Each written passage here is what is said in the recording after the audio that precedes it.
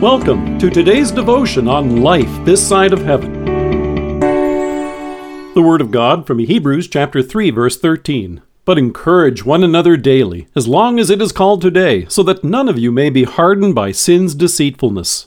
Mark Twain's novel, The Adventures of Tom Sawyer, is a classic. It chronicles the young life of a boy growing up along the Mississippi River in Hannibal, Missouri, along with his Aunt Polly. And one particular event in the story stands out. One day, Tom decides to skip school to go swimming instead. To discipline him, his aunt tells him he must spend the day whitewashing her fence. While he's applying the paint begrudgingly, his chum Ben Rogers comes along and decides to ridicule him and taunt him about liking his chore. Tom responds, "Like it? Well, I don't see why I oughtn't to like it. Does a boy get a chance to whitewash a fence every day?" Soon, Tom makes the chore look like so much fun, such an honor, and so desirable that Ben begs for a chance to do some himself. He says, "Tom, let me whitewash a little." As time goes on, Tom convinces a whole string of others to believe what a pleasure this is, and convinces them that it's an opportunity that's too good to pass up.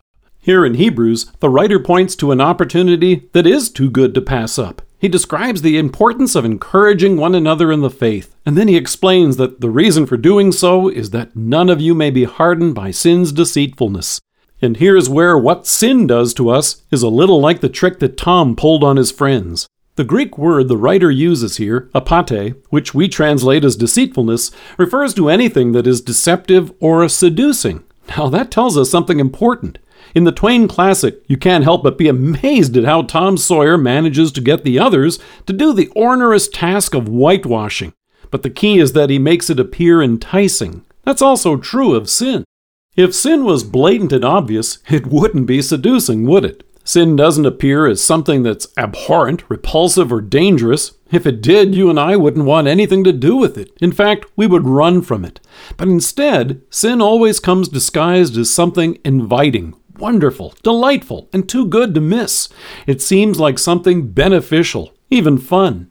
Before Tom's friend Ben picked up the brush and began painting the fence, he was on his way to go to an enjoyable afternoon of swimming. And that's the point that the writer to the Hebrews wants us to see.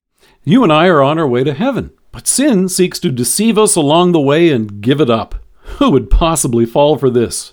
You and me, that's who. Especially when we're tired or discouraged. It's easy to lose sight of where we're going, how wonderful it is to be God's redeemed and forgiven children right now, and all that is in store for us. Does that sound crazy? It is. Sin is doing what God knows is harmful and convincing ourselves it makes sense.